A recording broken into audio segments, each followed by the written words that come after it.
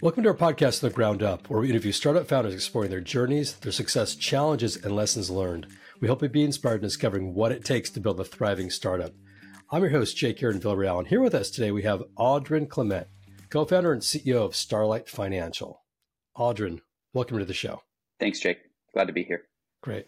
So a little bit about Aldrin. He leads Starlight. It's a business bank account designed for global businesses.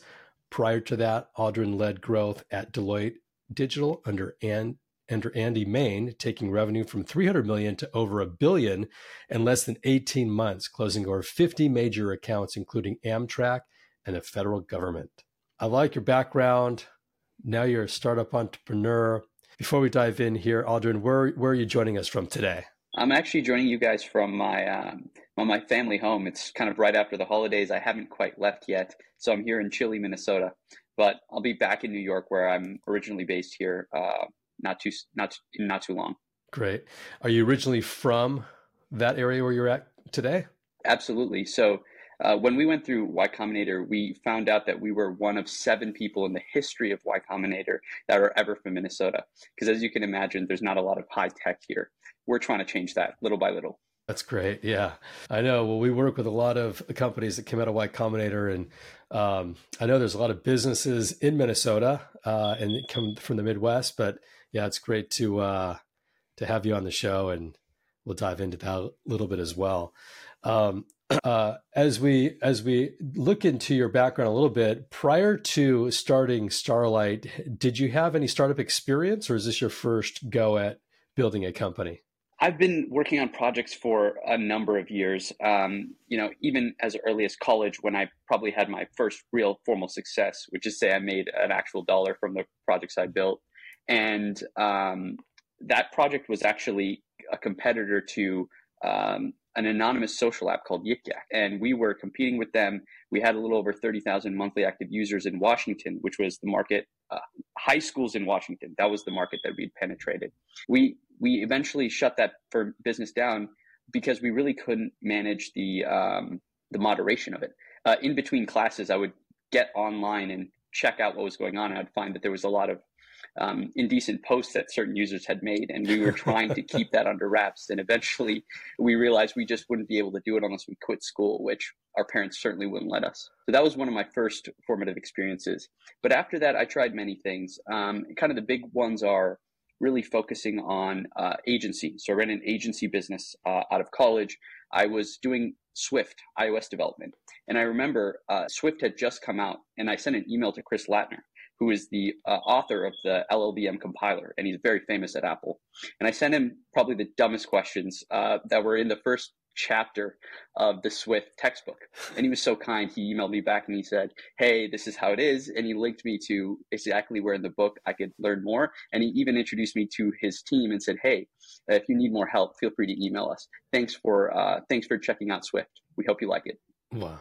That's actually amazing. So your background, is it as a developer or a finance person? What's kind of your... So my formal education background is management information systems. So it's a business degree, but with a IT focus. So the Carlson School of Management here in Minnesota is actually the second ranked program in all of the United States, right after MIT for MIS. So it's one of the top programs, and it's been that way since the early 1900s, essentially. And I did that because I was really interested in technology. But as you can imagine, here in Minnesota, there wasn't resources available for me to really dive deep into that. And so when I got to school and studied that, I started to do things on my own because there really wasn't a super in-depth network of tech companies or investors at the time that I was doing this, which was team era. Got it. That's cool. Let's talk a little bit about your company, Starlight Financial. What inspired you to build it, and what exactly is it that it provides for business owners or users? Yeah, absolutely. So what we provide is very simple. We provide businesses with a business account, which is to say their U.S. bank account, along with 40 other local accounts in various countries around the world. And the customer that really gets the most benefit from our product is any business that's serving globally. So I'll give you a quick example. We have an e-commerce client that's based in Australia. They sell in Europe, they sell in Canada, and they sell in the US. They use our product, and instead of having bank accounts in all those countries and managing them, and then of course the accounting and the tax related stuff with all of that, they just use our account. And we issue them all those local accounts, and they're actually issued at major banks in these countries. So, for example, in Europe, it's with Barclays, and in Australia, we actually work with Bank of America, and so on and so forth. And so that's kind of the real value proposition for our product. And the reason we really started this was because earlier on, we were helping international founders incorporate here in the US. And this was right before COVID. And we realized that, hey, a lot of these people were really having a hard time getting access to banking. And we really weren't able to find a bank partner here in Minnesota that was willing to support them. We spoke with Chase, we spoke with Bank of America, Wells Fargo, anyone who'd be willing to have a conversation with us. And ultimately, the only bank that was really willing to help us was Silicon Valley Bank. And so that's how we initially realized, okay, we might have to go west for us to actually be able to solve this problem. And we realized Silicon Valley Bank was ahead of the curve, and that they had actually figured out the regulatory side of it and were willing to help these international founders open a bank account. And essentially what we did was we said, let's streamline this process for people. We don't really need to get into the banking side of it because it seems like everything's kind of handled with Silicon Valley. But after about a year of doing that and helping over 10,000 companies get formed, we realized that, oh my gosh, it's not just the bank account. It's actually a lot more. And the reality is that in the US financial system, these international folks are treated as second and often third-class citizens. And that's mainly because they don't have a social security number. And there's a lot of debate around, okay, can you even legally access these financial services without a social security number? And after COVID, when everything went online, the consensus became, yes, you can. And slowly, we're starting to see things open up for international founders, but it's still very early. There's still a lot more that we have to do to make the playing field level for these folks. Why do you think that's the case? What is the risk that banks don't want to take on if you're, say, an international business owner in Argentina, that you want to build a business and, scale it, and you want to go into the US market? Why would the US banking, association or whoever is making the decision decide not that, that's not a company we want to support or open an account for? I don't think it comes from malice whatsoever. I think what it comes from is fear. And the fear is that they're not able to properly understand the risk that these customers present. And it comes down to the regulation that emerged after 9/11 with the Patriot Act, and in particular also after Dodd-Frank in 2000, where essentially the government said you need to have very stringent KYC and KYB requirements. You need to really understand who these people are. And that in and of itself poses a large problem for these banks. The truth is here in the US, when you have a social security number, they can look up information, they can find out where you live, and all of that stuff is registered and accessible. Now, if you go to Argentina and someone in Argentina says, I live here, it's very hard for you to verify, is that actually where they live? Documents can be falsified, especially with the internet. And so it becomes very challenging for the banks to meet the regulatory obligation they have to actually serve these clients. Now, even if you do cross that boundary, as we found ways to do over the last couple of years, there's a big question mark around how you handle real issues such as anti-money laundering, terrorist financing, and things that really matter when it comes to national security. And so I think these are the big things that prevent banks from jumping into this. However, with the rise of technology, this is inevitable. The question is just, how are we getting there? So tell us how you got there. What is it that you do differently? What's the risk that you take on as a company that's opening accounts for, international businesses, or the structure of the partners with U.S. banks and those international business? How does it work? Yeah, absolutely. So the first thing is we spent about 16 months or so building a regulatory program, that which we shared with our partner banks, and where we went deep into what does the law say about what is required to meet KYC and KYB, and how do we actually meet those obligations so that the legal team at the banks as well as the regulators would be satisfied. So that was the first thing that we did. And through the process of doing that, we discovered there's a lot of different bigger problems that we had to solve. The first is global addressing. How do we validate this person lives where they say they live? And we developed essentially a list of acceptable documents that we went deep on and researched. Okay, from this country, we can accept this document. From this country, we can't accept this document, so on and so forth. And we built that and we validated it and showed definitively, okay, this is government issued, this is not government issued. And so that helped allay some of that concern. We've also done innovative stuff like we're able to collect through our mobile app detailed information about where that person's location is and do some more sophisticated modeling internally to say, is this person actually where they say they are? Especially when you're talking about a global business, it's not just the person who forms the account, it's also all the authorized users, anyone who accesses that account. When you start to get into larger businesses, they have a lot of people that might be touching money in that company. And so managing all that risk is a really big question mark. So that's the first thing that we did. That's to get in the door. Now, after that, the second thing is actually being able to monitor and ensure that we're meeting AML requirements here in the US. And what we've done with that is we've partnered with a number of companies in New York and other places to actually help do this. It's a very big and complex problem. You first have to collect data on these people, which is very hard to do because oftentimes the data doesn't exist, it's siloed, or often it's in a different language. So you're going to have to translate it. There's translation inaccuracies and many other challenges that come with that. Once you've got some of that data, then you can take that and create a profile and better understand, okay, this is who this person is. This is the activity. Does it match with the expected patterns that we learned are normal for this customer? And the first difficulty there was building the baseline, which over the course of 6 months, we work with our partners to build. So that's start and get going. And again, this is just to get an accountant to use account, something that we take for granted here in the US. We haven't even begun to talk about credit cards, other types of loans, and any of the other financial products we also have access to here in the US. Who can legally get a US bank account from outside the States? That's a great question. And this is probably the most commonly asked question from pretty much anyone who even hears about this, because most people think it's not possible still. And the truth is anyone who is not living in a non-sanctioned country can get one. So essentially, the government publishes a list of countries that are sanctioned. Probably the most well-known one is Iran, but there's others. And essentially, as long as you don't live in any of these sanctioned countries, you are eligible to get a bank account. And so that's a little over 170 countries that I recall off the top of my head that are eligible. So most places in the world. And do you have to be physically in the US to open an account, or can you be online anywhere? You can be online and anywhere. And I think that's a really important piece, because when you step back and look at where the world is going, people expect as a default to be able to do it online from wherever they are. And as you can imagine, for banks, that's a very scary thing. But little by little, they've started to adopt and get comfortable with that new reality. Yeah. There's so many people that are, innovators that are not in the US that have an idea. The technology is there. They can build, they can develop, but financials are important, and cash flow and being able to open accounts in different parts of the world. So it's good to hear that there's innovation that's allowing them to do that, but also, the technology helps in the process too. If you look at startups today, and you look at, the growth of those, the question could be posed as startups are now default global versus default US. Talk to us a little bit about what that is and what that means.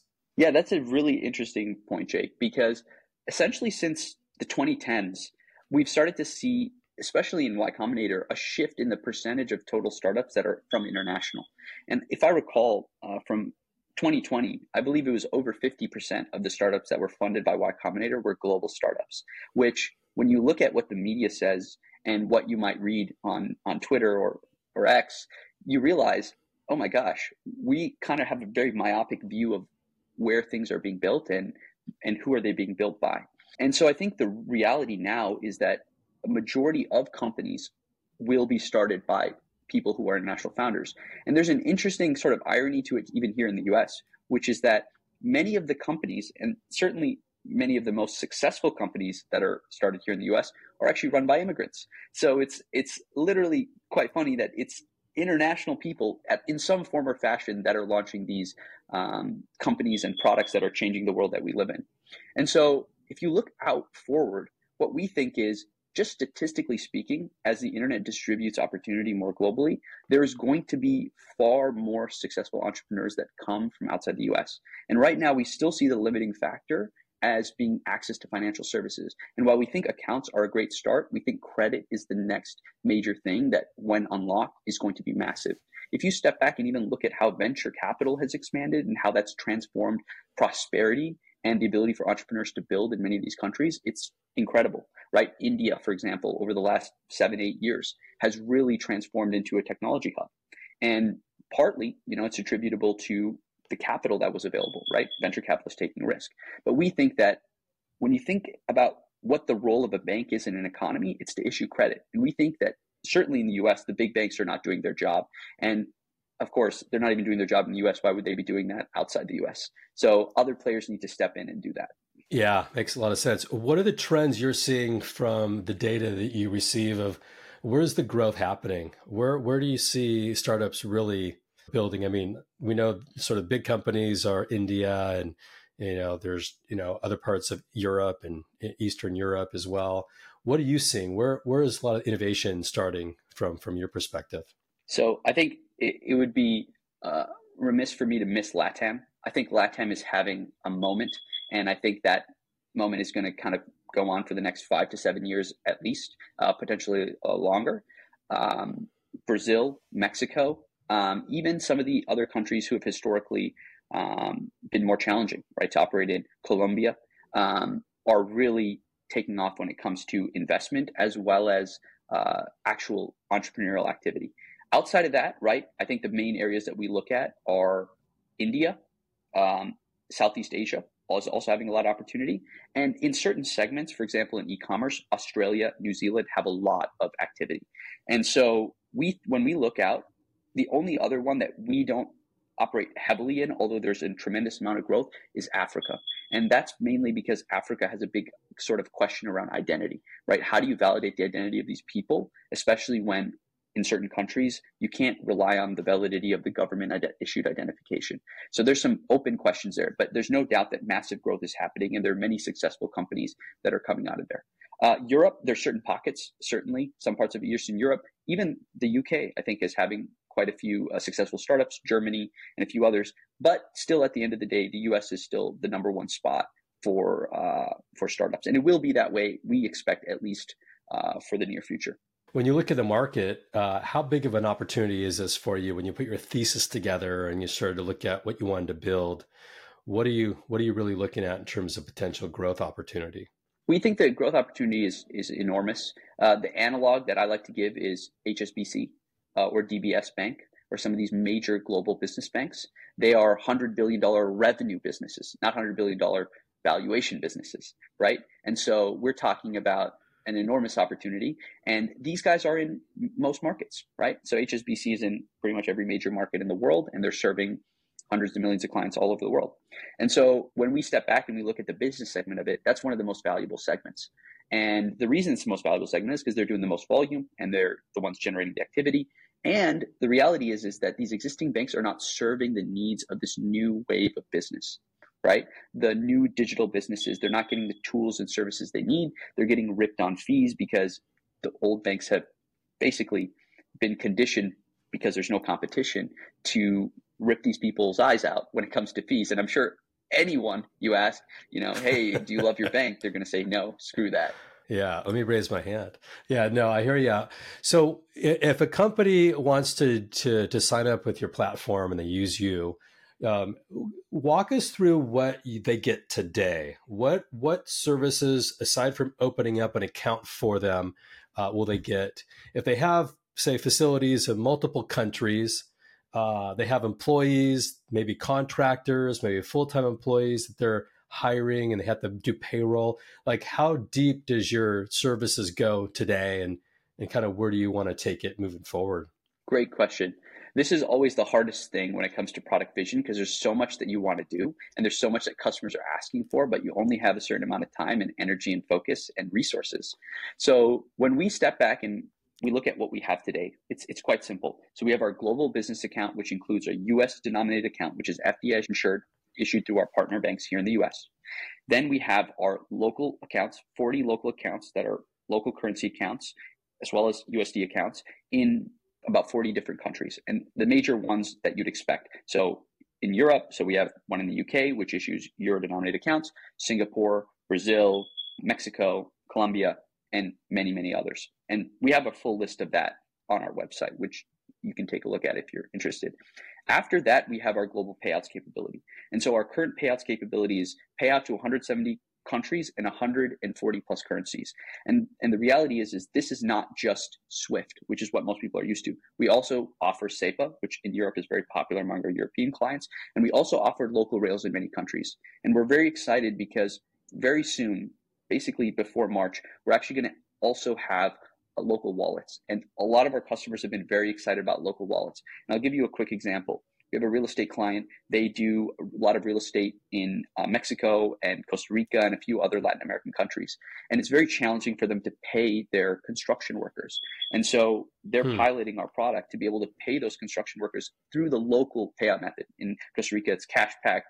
Don't recall off the top of my head what it is in Mexico, but that is helping them streamline the product. And the cool thing is it actually is exciting for the end user, right? That construction worker, because now he doesn't have to worry about his local bank taking a fee off of the top, right? And him losing less money. And it's also super fast. He doesn't have to wait a day or 2 days for it to clear and to credit to his account. It's instant.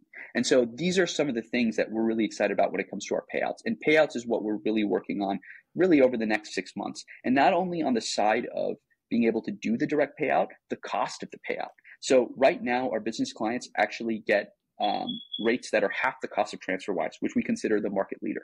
And the reason we can do that is because we aren't focused on only making money from fees on transfers. We are focused on delivering value through our software, which is where we want to demonstrate value and capture a portion of, not from taking off the fees. And we think this is a fundamentally different model than what other players have done in the space, because really we think it's because of greed. It's very hard to look at those fees and not salivate. And honestly, most bankers, they see that and they say, or entrepreneurs, they see that and say, oh, we want to do that. But that's not how innovation happens. Innovation happens by saying, hey, we think that's unfair, right? And if you talk to a customer, they're going to say, that's really unfair.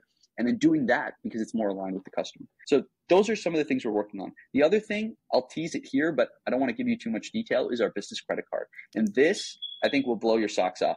Right now, the only real credit cards, although they're not really credit cards, are charge cards like Ramp, which you may be familiar with, Brex, and so on. And then you've got the ones from the big banks, which are really hard to get if you're an international founder, because you need to have an SSN. The Ramp and Brex card, you don't. And you also don't have to put up a personal guarantee. But the reality is, even for Ramp, you need to have at least $50,000 in your bank account, which is hard for a lot of these smaller clients. What we're working on is actually being able to issue a real credit card, right? Which is to say, there is no requirement for you to have that balance in your account.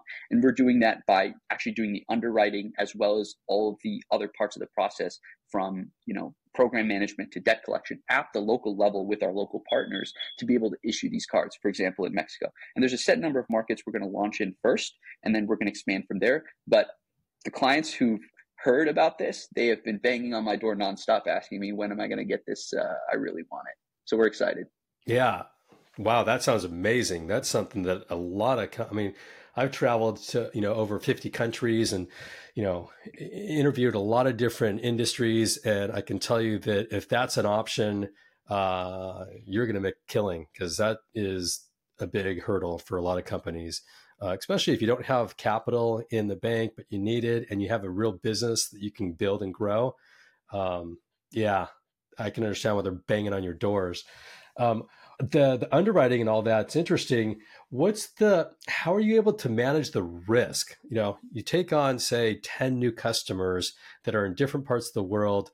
You want to support them. You want to provide a service that they don't have access to. You also want to make sure you're sustainable as a company and you don't go south or go under because, you took on the wrong customer base. The next thing you know, you're not getting, your fees are paid, what you should be getting paid.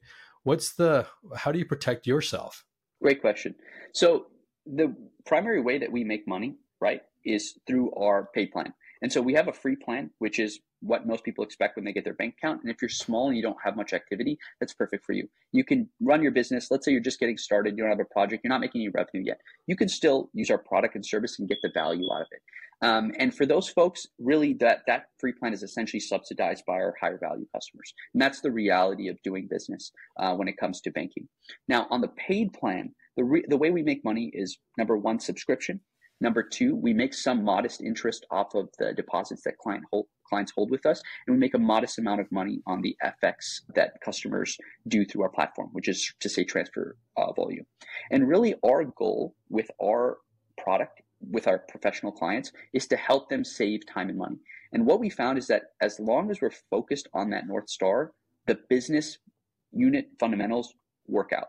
Because the reality is that as long as you have these clients that are using the product and they're using it as their account for their business, we're getting enough volume through those to subsidize all those other costs. Now, the only other thing we have to be very careful about is over hiring, being too aggressive about our spending, having too lavish of an office. And let me tell you, all of us are from the Midwest. And when it comes to our ethos, we're very much sensible, frugal, very thoughtful when it comes to how we manage and spend our money. And so that isn't really a big part of our DNA, which is to say we aren't going out there and spending crazy amounts of money like you might have seen with other startups, certainly over the last couple of years. Yeah. Yeah, the market has changed, and path to profitability is what we hear a lot more of versus growth and find product market fit later. Sounds like you are doing it the right way. As a company, how many years have you been around now? And quite frankly, how big are you? Yeah, great question. So we've been around about 2 years. We're still a relatively small team. We've got about 25 full-time folks that work with us, about half of them based here in the United States. Our business has been profitable pretty much since the beginning because we've been really focused on making sure the core unit economics have been great. And also the pain point that we're solving is really strong.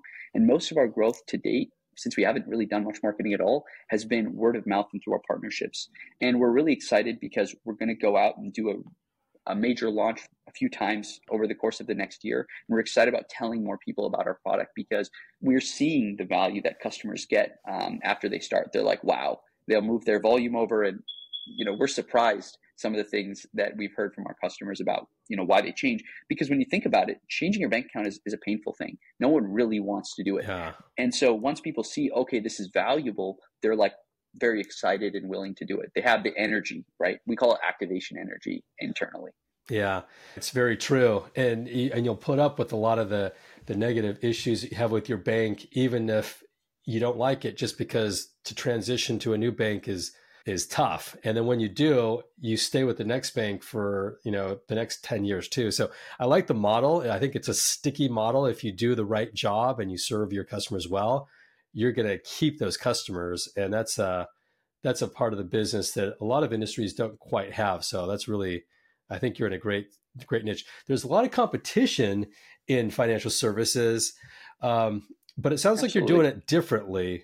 If you look at your company today, after being, in business for a few years, what would be something you would have changed in the beginning that other listeners or other entrepreneurs can learn from, that you wish you would have done differently, that you now have learned, maybe the hard way, or maybe there's nothing. It sounds like you've done everything right so far. So, there's nothing to share, then maybe there's something to share. I wish that were true, Jake, but no, there's always many mistakes on the journey that I've made. And I'd say a big one is not relying enough on primary sources. And so a lot of times, especially in fintech, right, there's a lot of what I call shallow information. Hey, this is what you do. Just go here and do that. But very rarely is that all that's needed for you to properly run whatever it is you're trying to run. So for example, in a credit program, they might say, oh, you can just go talk to this bank. You can get a line of credit and you can launch a program. Let me tell you, there's many companies who did that in the last cycle who are really feeling the pinch from not properly managing that part of it. And on the compliance and regulatory side, this is where it bites the most, right? Because a lot of people say, oh yeah, we're doing the compliance, we're doing the regulatory. When you step back and you really read the primary source material, which is to say the actual legislation, you find that there's a lot more nuance to it than people actually understand from the outset, nor is it communicated unless you have a specialist. And most of these startups don't have a specialist for cost reasons. It's very expensive to have a specialist. And we learned that lesson early on because we're serving a customer base that is kind of in a gray area when it comes to this legislation. So I'd say, if anything, when I went back, I would say, let me get to the primary source material faster, because I wasted a lot of time trying to figure out some of these details or assuming I had them covered, only to get caught later with someone from the compliance team calling me and saying, hey, this is something that's being escalated. We need to deal with it. And, losing sleep over it. Yeah. That's great. Part of building a startup is making sure you have the right people on the team. You got people in the US, you have people international. What do you do? What's worked for you in ensuring that you get the right people when you recruit, when you go out and hire? What's the process that's worked for you that others might learn from? Ooh, there's a lot of little tricks. I'll share a couple. So one thing that we do when we hire in foreign countries is we translate all of our um, job posts in the local language, and we post only on the local job boards. So we won't post in like a global job board because it's too broad. And what we find is that as long as we say English speaking is a requirement, there are folks who are not looking at a global job board, but are looking at a local job board, and then they find our company and they're able to reach out to us and we can actually set up time. And we find that there's many really top-notch candidates that are kind of hidden, right? They're working at a local company, they're being underpaid, they're excited about a challenge, they don't have that opportunity to get that challenge. And then when we go to them, we say, hey, this is what we're doing, this is why we're excited about it.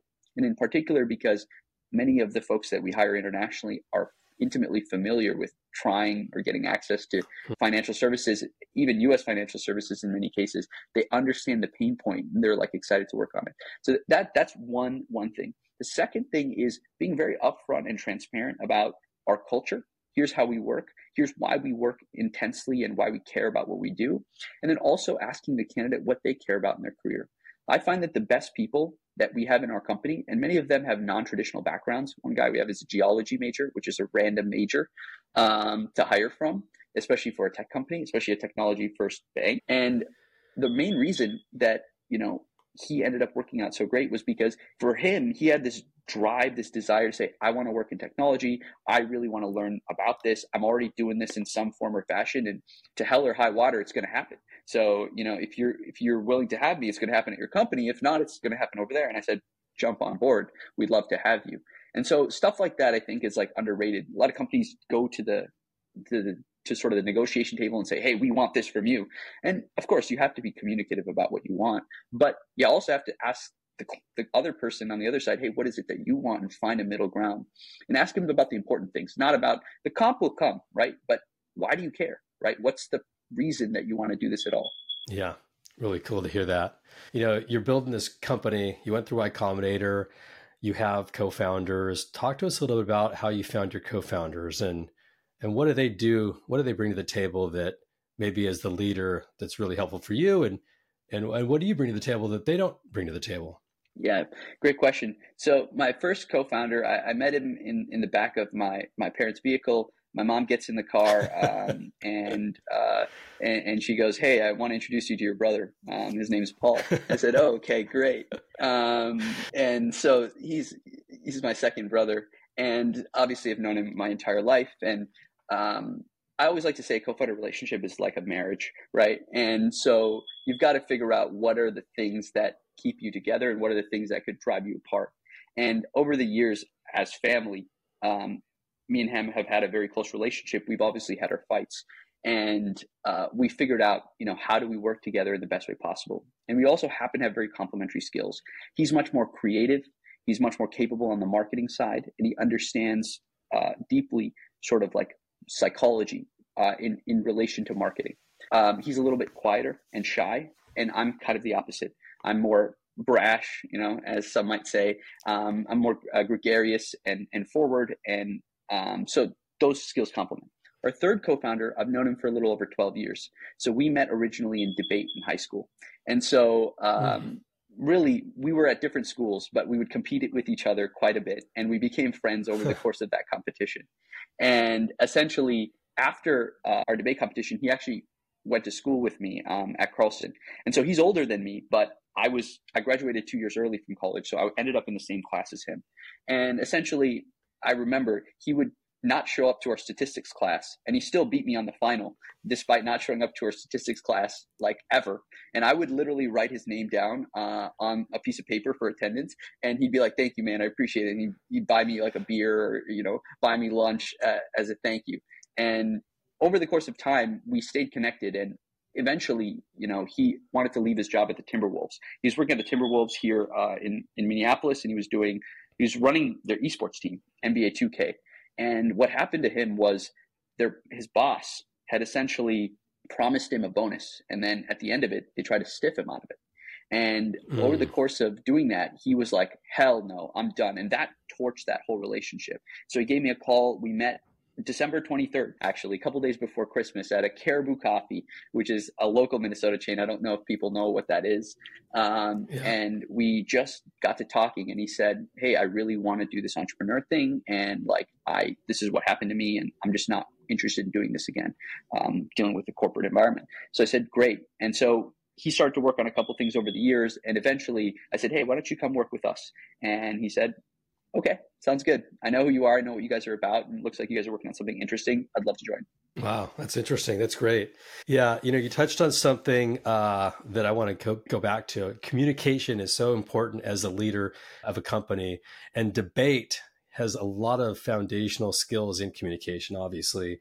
What's been the value of debate for you as you continue to build and grow your company as a leader? It's a great question. I would say debate actually changed my life in the sense that when I was in high school, I was mostly a slacker. And I know people who meet me now would say that's not possible. But I certainly was. I was far more mischievous and sort of like contrarian in the sense that I was rebellious against authority and I didn't want to do anything that anyone was telling me to do. And it was only when I joined debate did I start to get a feel for like comfort around a competitive spirit. And at our school, we actually didn't even have a debate team. A girl 1 year older than me ended up starting it. And basically I joined very shortly after and helped her build that team. And essentially over the course of my experience there, I actually started to build real skills around communication, being able to speak.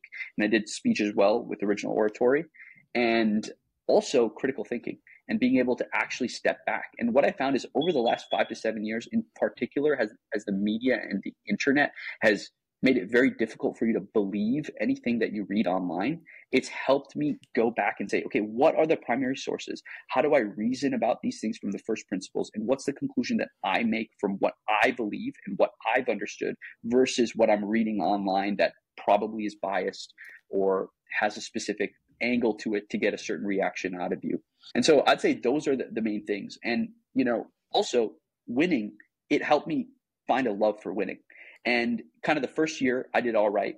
The second year I won state. The third year we actually got knocked out right before because there was the woman who basically, here's her reason for why she said, you guys aren't going forward. Hey, only say things that your mom would believe. And I was like, my mom would believe everything that I say. What the hell are you talking about?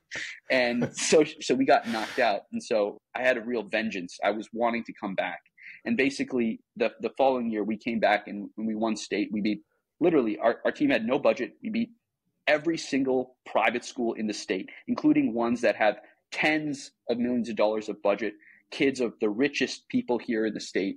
We absolutely demolished them. And we're the only team to have ever done it in Minnesota history here. And Minnesota is one of the top 3 states when it comes to debate. And so this is like really part of the undertone of my life, which is that, we haven't been given the best and most fair playing field. And this is why I'm so hungry about leveling the playing field, because I've seen it, I've felt it, but I know that if you have the passion and the drive, you can win, especially in America. Yeah, no, that's great. I love that. And for me, I had a little bit of a debate experience as well, not at the level you had at any stretch of the imagination, but it was during college. I took one class and I thought it was so instrumental in really understanding what you're talking about, but being able to back it up with the detail, going to the source, and then really forming your own opinion.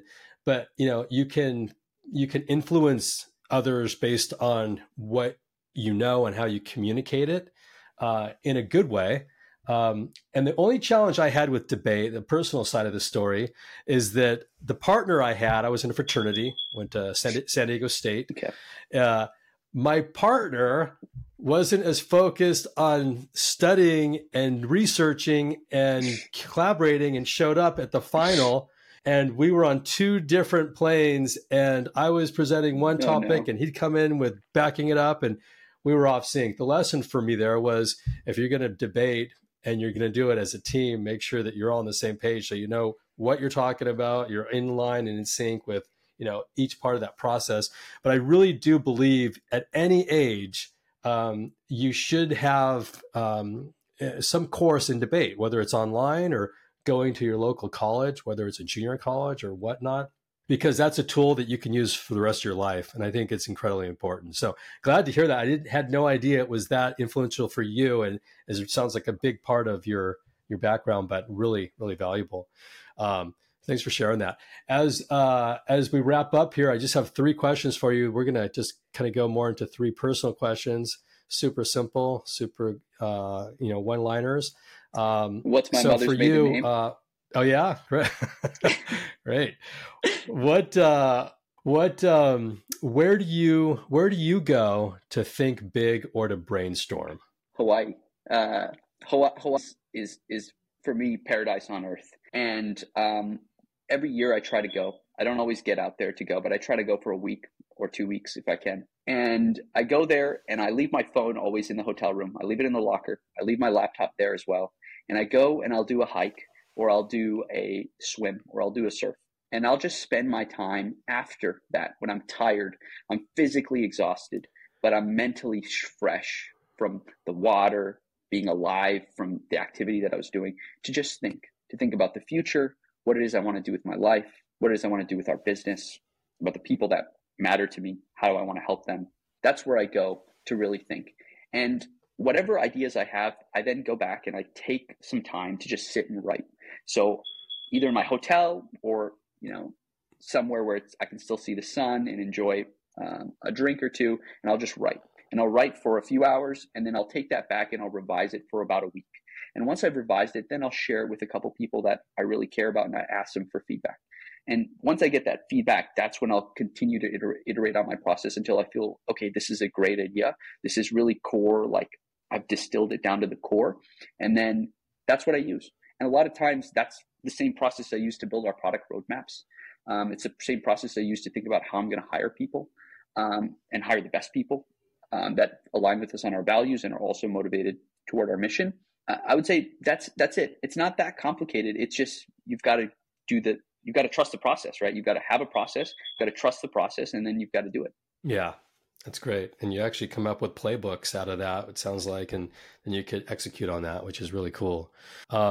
What do you do to stay positive in the roller coaster of the up and down journey of a startup?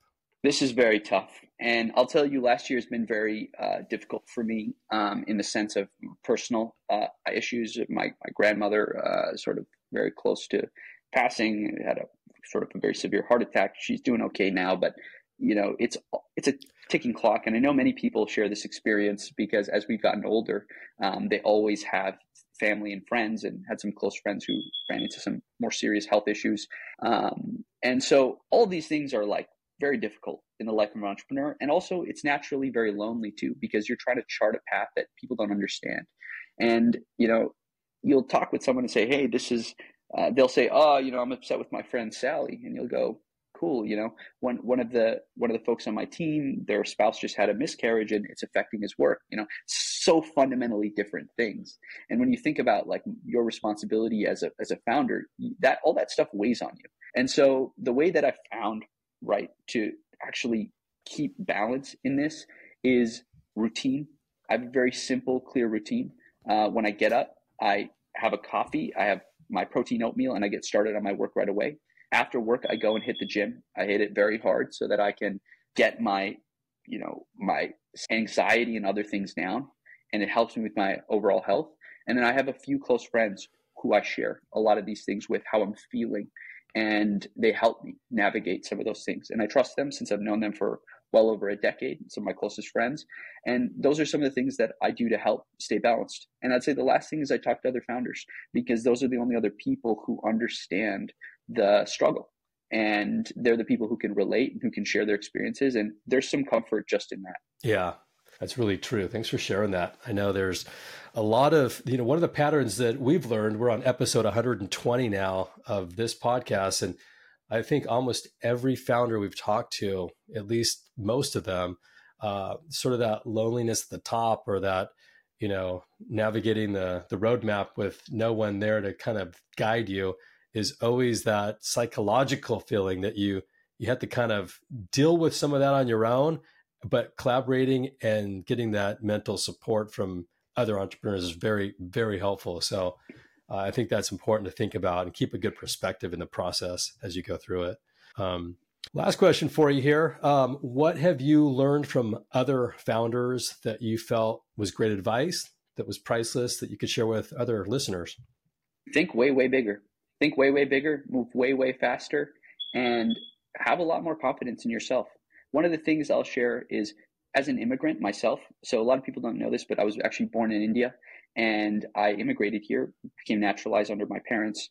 And essentially, I've always had a frugal mentality. And sometimes a frugal mentality can lead to scarcity mindset. And scarcity mindset is a very dangerous thing for an entrepreneur, because you've got to balance being frugal with taking risk. And taking risk requires an abundance mentality. And because you have to have hope and optimism that that risk is going to play out in your favor, but still be emotionally detached from the outcome, because it may not happen. And so those three pieces that other founders have told me about, hey, be able to step back and say, this is an issue that you have because it's of your identity, right? My identity was as an immigrant, as a frugal person growing up. My parents didn't have a lot of money growing up, and that was a part of who I am. And so that was affecting my business and feeding into how I was making decisions.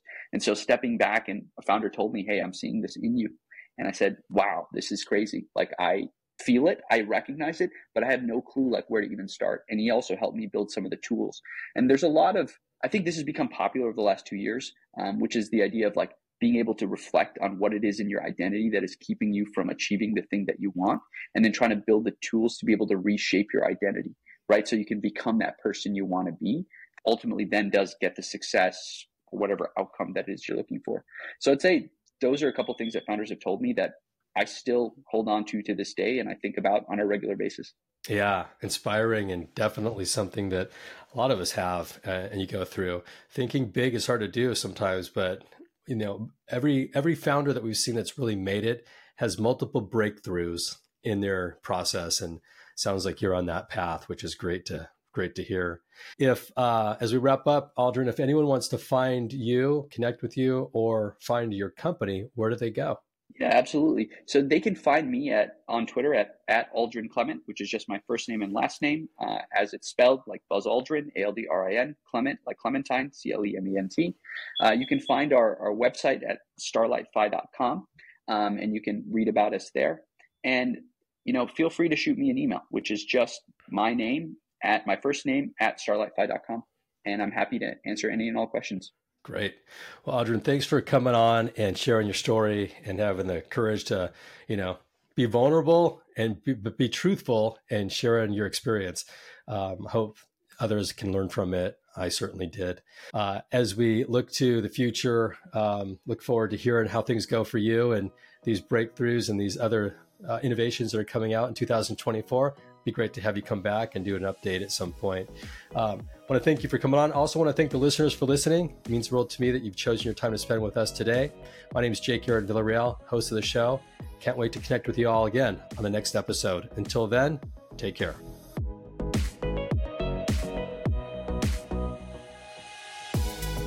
Before we wrap up, I want to give a big shout out to all the entrepreneurs that have joined to make this podcast possible, and for all the listeners for listening. It means the world to me that you chose to spend your time with us today. I'm your host, Jake Aaron Villarreal, signing off for now, but can't wait to connect with you all soon on the next episode. Take care. This show is sponsored by Match Relevant, a company that helps venture-backed startups find the best people in the market, and they do it in 3 simple steps. First, they sit down with founders to understand their story. Second, they tell their story into multiple candidate channels. And third, they schedule interviews within 48 hours. Find us at matchrelevant.com to learn more about how we do it.